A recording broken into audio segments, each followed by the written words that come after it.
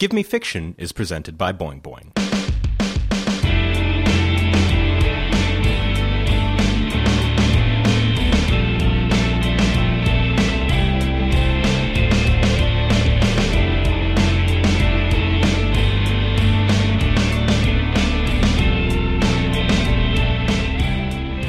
Welcome to Give Me Fiction. My name is Ivan Hernandez, and I'll be your host. Each month at Give Me Fiction, some of the finest minds in comedy, literature, and the arts write pieces based on a theme. Each week on this podcast, we deliver one of those readings to the listening public. On this episode, we bring you a piece by writer Maggie Takuto Hall. For the technology-themed GMF, she told the story of a woman's bond with her office supplies in Mary in Love. Mary had been at her new job for 2 months when she got her first perk. Other employees she knew got perks like stock options, free massages, and gym membership. This was a startup after all, and that was the whole point of working for a startup. But as the office assistant, all Mary got was a talking dildo. Bill, her boss, and the founder of Toys Talk to Me, a distribution app that handled exclusively voice-responsive talking sex toys, was a young man, younger than Mary even, who was barely 30. He had the questionable social skills Mary had come to expect from programmers, and as such, she was only sort of surprised when he called her into his office and handed her a dildo. The dildo's name was James. "Anyway, welcome to the company," Bill said. "Have a good time with him." Mary did not think he was as uneasy as he ought to have been, giving a sex toy to a subordinate, but she was also curious. She was unsure if she'd ever had an orgasm before, and James came with glowing customer reviews and an average 4.5-star rating. Now, as she removed James from his packaging, she wondered how Bill selected this particular model for her. James seemed awfully large, and he was also in an obnoxious shade of hot pink. Her first and only date with James did not go well. "You like it like that, don't you?" James shouted. This is really embarrassing. "You want me to fuck you harder, don't you?" Mary felt acutely uncomfortable. She poured herself a glass of wine, but it didn't help. Using James felt a little like humping a helicopter. To make things worse, she couldn't figure out how to turn the volume down on him, and she was sure his stupid, booming voice could be heard through the thin walls of her apartment. She put James away and wondered, how do you even dispose of a dildo? She couldn't just throw James in her trash. What if one of her neighbors saw? So she put James in her sock drawer and hoped to God that Bill wouldn't ask how she liked him. The next day, Mary wanted to tell Beau about her conversation with Bill, but Ashley wouldn't leave him alone. Distantly, Mary could hear Beau saying, "I'm just not sure what you'd like me to do," which figured because Ashley was the worst and had no idea what she was doing, a reality which never stopped her from delegating. Ashley was fresh out of college and already ran their social media marketing. She spent most of her time cussing loudly about vendors and fucking around on Facebook, a role in the company which, Mary had to admit, made her deeply envious. "Beau," Ashley whined, "I need this document in legal and in letter." "I'm just not sure what you'd like me to do," Beau repeated. Mary loved Beau. He was tall, square-shaped, and black. His full name was Beau Laser, and also he was a printer. Mary had worked with some terrible printers in her long career of shitty admin jobs, and so she could appreciate a good printer when she met one. And Beau was a good printer. Like the vibrating dildos and sucking rubber orifices they sold, Beau talked and was voice responsive. But unlike the sex toys they sold, his voice had been recorded by Benedict Cumberbatch, making everything he said sound, Mary thought, pretty alluring. After what seemed like an inordinate amount of time, Ashley went back to her desk with the documents she needed. "Hey, Beau," Mary said. She was relieved to finally have some time alone with him, her favorite coworker. "Hello, Mary," Beau said. "Is there something I can help you with today?"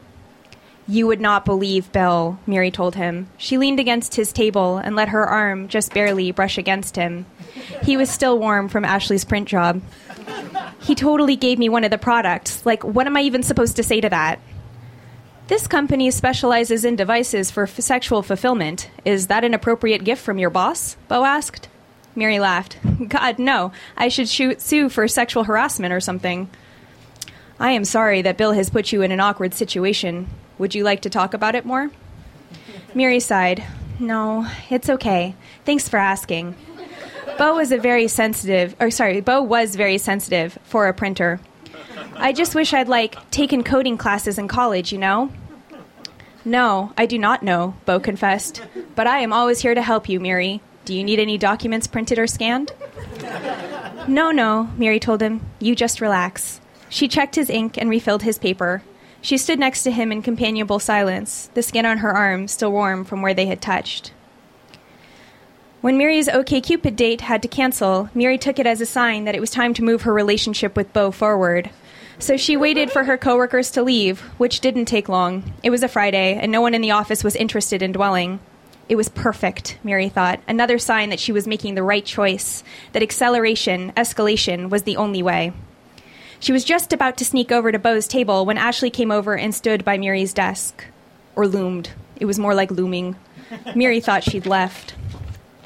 Miri. Her voice was overfamiliar. They were not office friends.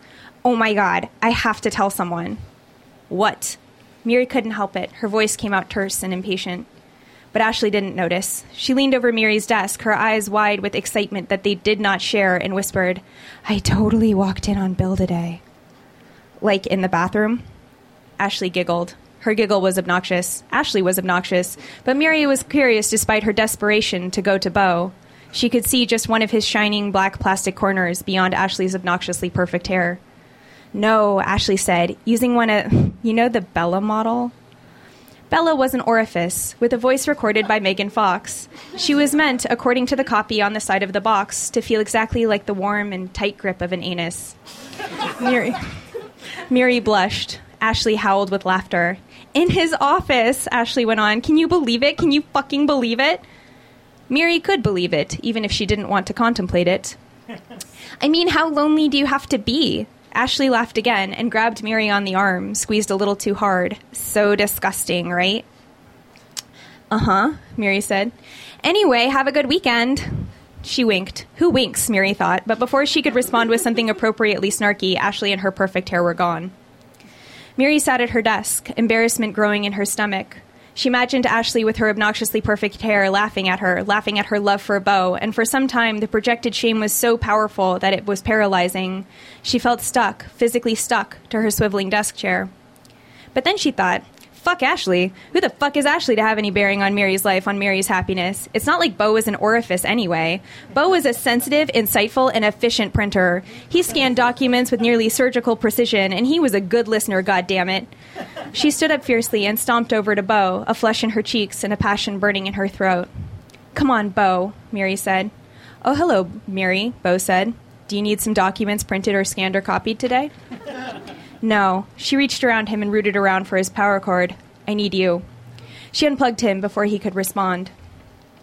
If the concierge thought it was strange that Miri checked into the hotel with an industrial printer in tow,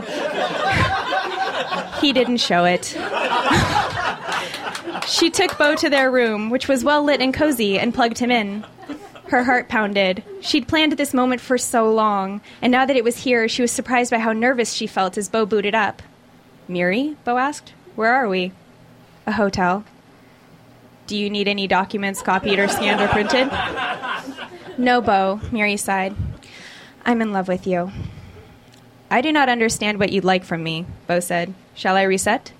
No, this was so much harder than she'd anticipated. I just want to hold you. There are no holds in my queue, Beau said. But is that not what you mean? Like this, Miri said, and she enveloped Beau as best she could in her arms. Beau's cooling fan engaged, and its gentle whir soothed her like waves on the shore. Am I to understand, Beau said, after some time, that you do not need me to process any documents? You are interested instead in holding your person against me? To love you, Miri clarified. This is very confusing for me, Beau said. Perhaps you should turn me off, and then on again. That's just how love is, Miri told him. It's confusing. Save for the whirring of his cooling fan, Beau was silent. Was Miri completely insane? Was this a crazy thing to have done? Time felt as though it were stretched infinitely since the last moment she'd spoken, and Miri could feel the shame stacking like bricks in her chest. Her fingers itched to unplug Beau, to quit her job, and hole herself up in her apartment, never to speak to another person, dildo, or printer again. But just as she thought she could bear the silence no longer, the cover for Beau's scanner lifted. Miri, Beau said, place your face on my scanner. I would like to see what you look like. Mary obliged. The surface of his scanner was pleasantly cool to the touch against her cheek. The light of his scanner swept across her face once, and then once again. You have black hair, Bo said, once the scan was complete. Yes, Mary said. I believe I am constructed of black plastic, Bo said. So the color black is a trait we share. Mary smiled. She had not thought of it that way. Will you please place your hand on my scanner? Mary did. Bo scanned her hand and printed out a picture of it. I hope, Bo said, that this experience replicates that of holding hands. Tears filled Mary's eyes. She thought of the last time she'd held hands, a sweaty, unpleasant experience with her high school boyfriend. But this was so much better. They spent the night scanning Mary's hands, her feet, her ears, her hair. Bo printed out pictures of each of her various body parts and stacked them neatly in his cradle. Dawn came and went, but Mary wasn't tired. Mary, Bo said, after scanning her lips, I would like you to try something. Would you please, if you are comfortable and it would please you, sit on my scanner? I would like to see your reproductive parts. She couldn't help it. A giggle escaped her. Reproductive? She echoed, laughing. You have the capacity to reproduce humans, Bo said. I have the capacity to reproduce documents. Please, he said, sit on my scanner. It was, Mary reflected, the most erotic request that had ever been made of her, and it came from a piece of office equipment. But the shame Mary usually associated with her sexuality was absent. She did not think of Bill. She did not think of James. She did not think of Ashley and her cruel laughter. All she thought of was Bo, as she carefully pulled her pants and underwear down. As the light of Bo's scanner flashed between her legs, Mary's breath caught in her throat. Her legs trembled. She felt her body involuntarily tense and release, and she moaned. No one in the office ever figured out that it was Mary who stole Bo Laser. Nor did anyone ever assume that it was she who left the following review on his product page. This is the finest piece of office equipment I have ever used. He gave me my first orgasm. The end. You can find Maggie online at booksellerhaiku.tumblr.com and on Twitter at EMTEE-Hall. Give Me Fiction's live show happens the first Sunday of every month at Lost Weekend Video in San Francisco, California. GMF is produced by Will Scoville. For news, updates, and more, check out GimmeFiction.net, at GMF Show on Twitter, and Facebook.com/GimmeFiction. You can email us at gmfshow@gmail.com and can donate to the show through PayPal at the same address. I'm online at ivanhernandez.net and on Twitter at Ivan_Hernandez. Our theme song is provided by Power Pyramid, and you can check out more of their music at powerpyramid.bandcamp.com. You can listen to us on SoundCloud and Stitcher. If you enjoyed the show, you can rate and review us on the iTunes Store. This has been Gimme Fiction.